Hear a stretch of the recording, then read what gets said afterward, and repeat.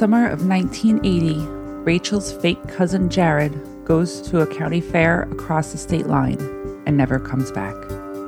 It would take 36 years for Rachel's family to get answers, but it could only take 35. This is a fake case of Rachel's cousin Jared.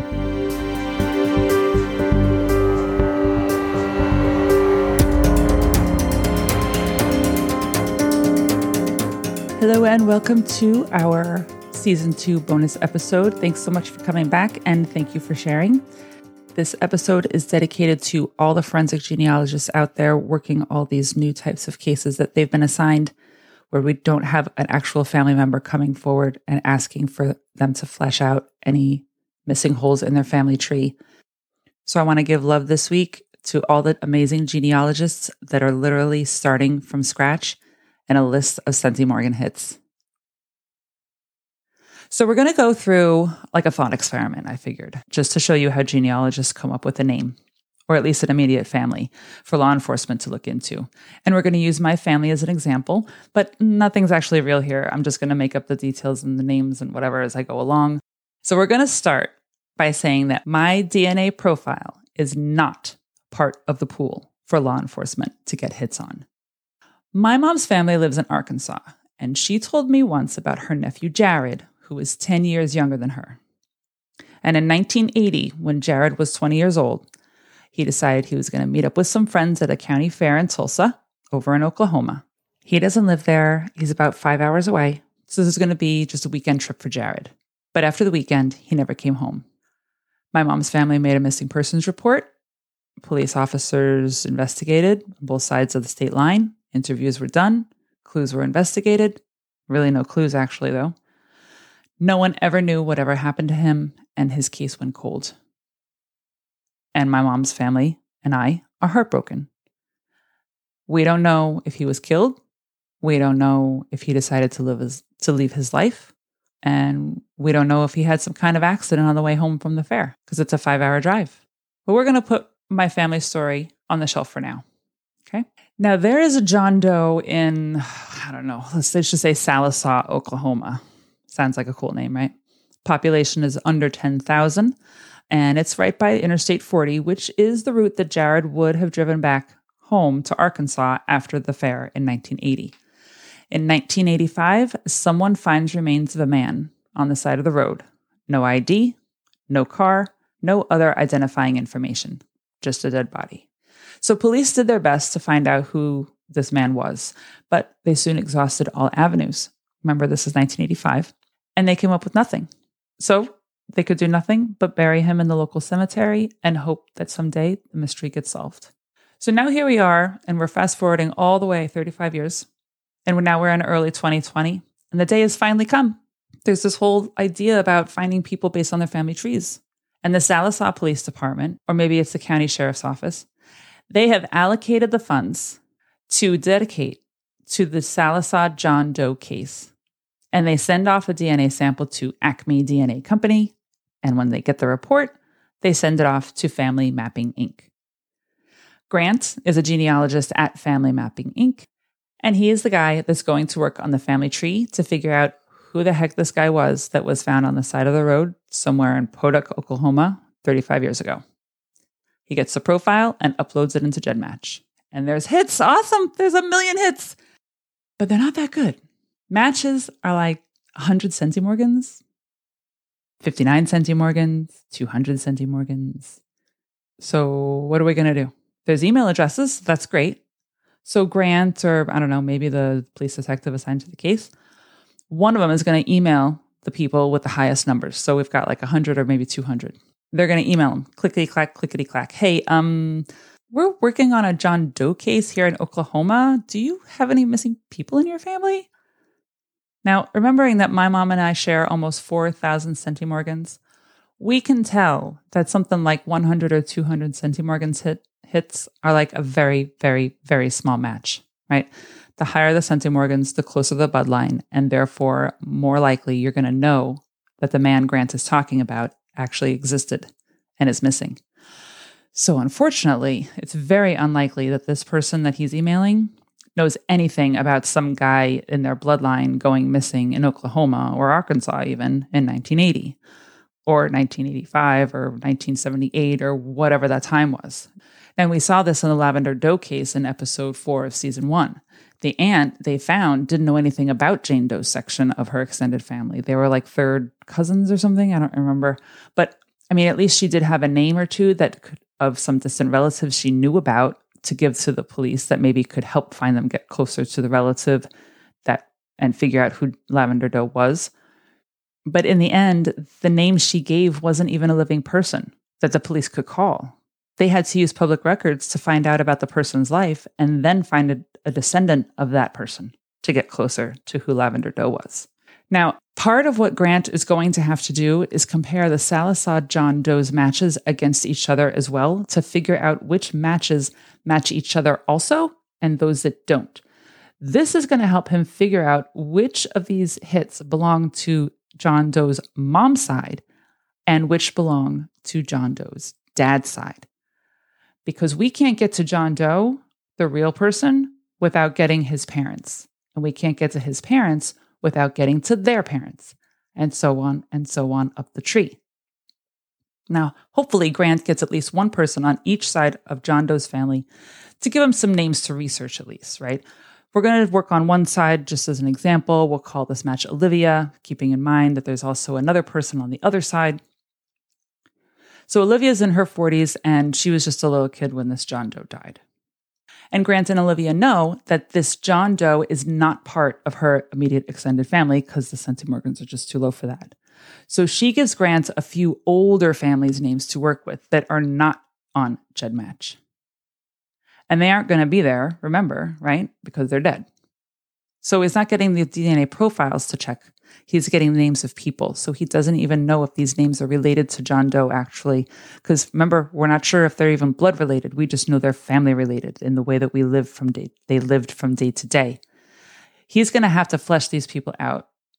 He's going to have to rely on public records to get all the info that he can about these people and see where they take him on this road to John Doe's grandparents, and then his parents, and then him.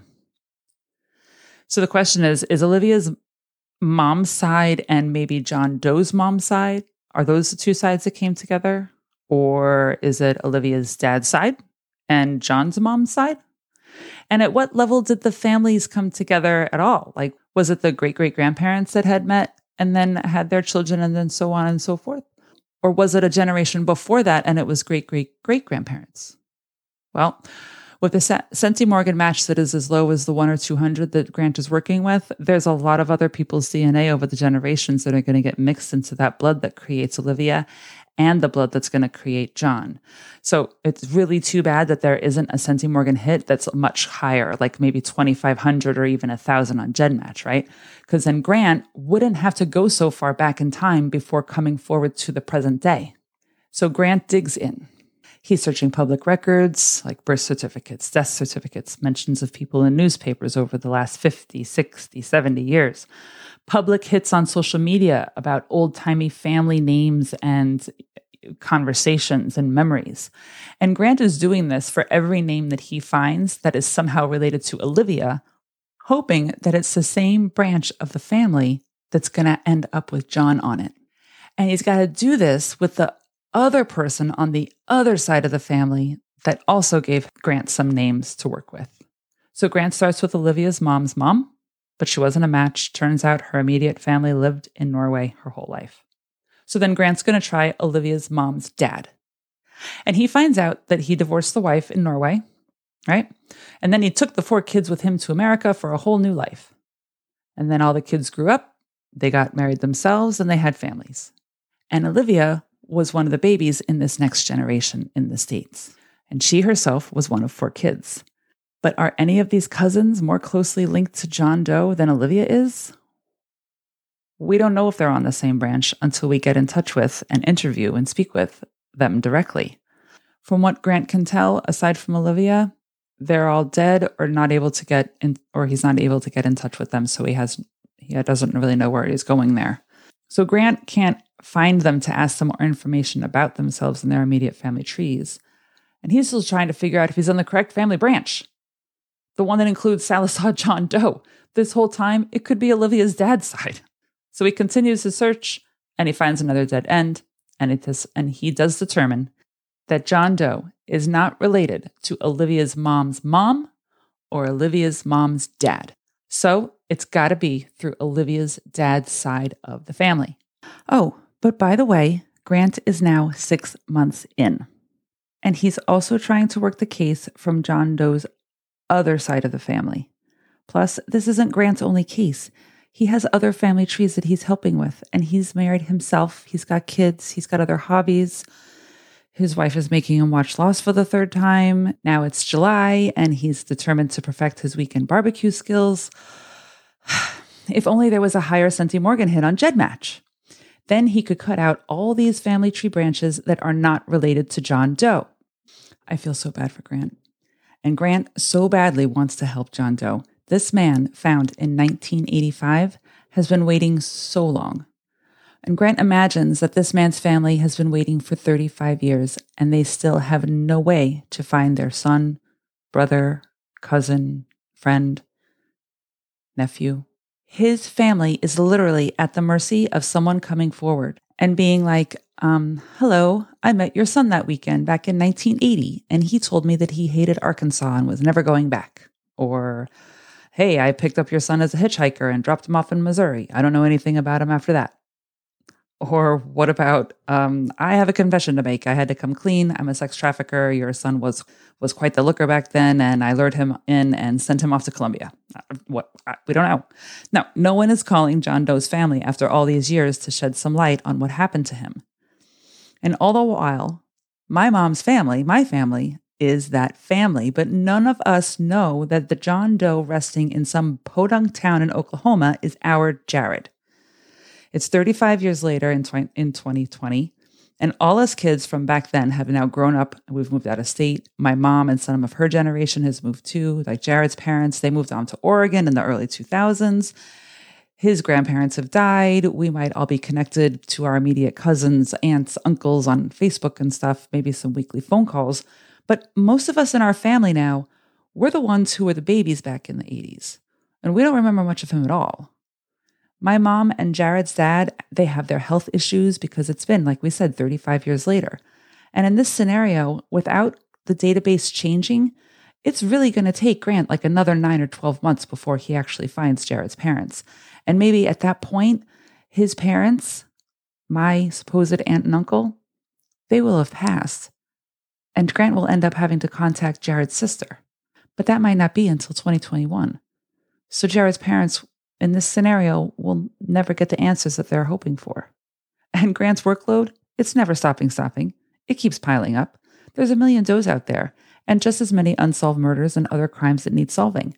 The requests just are overwhelming on the intake desk for Grant's company, and it took him just 1 year to solve one mystery by the time Jared's parents or my family was notified. And so imagine there's got to be a better way. The search shouldn't have to take this long. So let's try this scenario. It's late 2019, and I, Rachel, I'm 1,000 miles away from Oklahoma, but I do know that I have an older cousin that went missing in Arkansas back when I was just a toddler. And I come across this story about how they found the Golden State Killer. Who? What? Who? What? Right, exactly. So I Google forensic genetic genealogy, because these are the words that I keep seeing in these articles. And after I figure out what the hell it's all about, I call up my mom and I say, Ma, hey, you and Uncle Carl need to put your DNA into this database, one of these public databases. It could help find Uncle Carl's son, Jared. No, Mom, no, don't worry. It's complicated. I will do the legwork. You just spit in the tube. It's fine. But maybe we can get some answers. So Mom agrees. Mom takes a chance. Mom puts her spit in. And then 3 months later, Grant at Family Mapping Inc. gets the Salazar John Doe case in early 2020, and he sees my email attached to a hit for over 2,000 Centy Morgans. Boom. So he types out an email, he crosses his fingers, and hits send. And after dinner, all the way over in New York State, I check my email, and I see this random message from some guy named Grant working for some company called Family Mapping Inc. And he says, hey, we're working on a John Doe case here at Oklahoma. Do you have any missing people in your family? Yes, that's my mom's profile you matched. We do. Hold on, let me call my mother. And the rest is history. So satisfying, isn't it? And that is why it's important to broaden the database. Now, of course, I'm only using this as an example. This is one specific example of how a John or Jane Doe might end up getting their name back. For Jared, we'll just say it was an accident for Jared. We'll say, give him a nice ending. Maybe he did hitch a ride because his car broke down. Then he got off or left or didn't, whatever. He ended up in town, but then he ended up all by himself on the county road. Maybe he did get hit by a car. I'm not sure. Maybe he dragged himself into the woods hoping that, eventually someone was going to find him, but we don't know. We don't know exactly what's going on. We don't know what happened, but let's just say it wasn't a murder. It wasn't horrific. It wasn't all sorts of nasty, because then that's going to be another investigation that needs to be conducted, which is what we have in so many John and Jane Doe cases. We won't make Jared's family go through that, my family. But when it comes to the John and Jane Does, so many of them are bodies that are left and found, and they are murder victims. And so once the DNA Doe Project or another genealogy site or organization, police department do find out who that body is, the next step is to find out who killed them. And that is actually ultimately, if I haven't mentioned it before, it's one of the reasons why I don't do a lot of Doe cases, because I want to have the resolution of the murder as well. And if we're just in 2019, 20, and 21 figuring out who the person is, and we still have clues from back in the day, now we have to start going into that investigation for the murder. We don't always have those answers. That's why I don't have a lot of information on a lot of Doe cases, because the whole kit and caboodle hasn't been fleshed out. But I'm still looking, of course, you know that.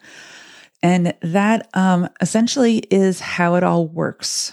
So I hope you've enjoyed this. I hope it has shed a lot of light on the practice and how it is a much different way of investigating a crime, or, like we've talked about here, an unidentified body. But the work is, so the work can be very, very tedious. It can be very extensive, and it can take a very long time. It can be frustrating at times, I'm sure, as well, because you hit the dead end and you don't know where to go next. And so we can broaden the database with as much fresh, so to speak, fresh blood as possible. We'll be able to solve a lot of these mysteries. So I hope you enjoyed all the information and the walkthrough. And I really appreciate you listening, of course, and sharing. If you have any crazy family tree stories, send me an email, thetiesatfind@gmail.com, or through the website even. Definitely send them over. And with your permission, I'd like to read them during an episode. That would be awesome. And with that, I think we will call it good for how genetic genealogy works. And I will see you next week.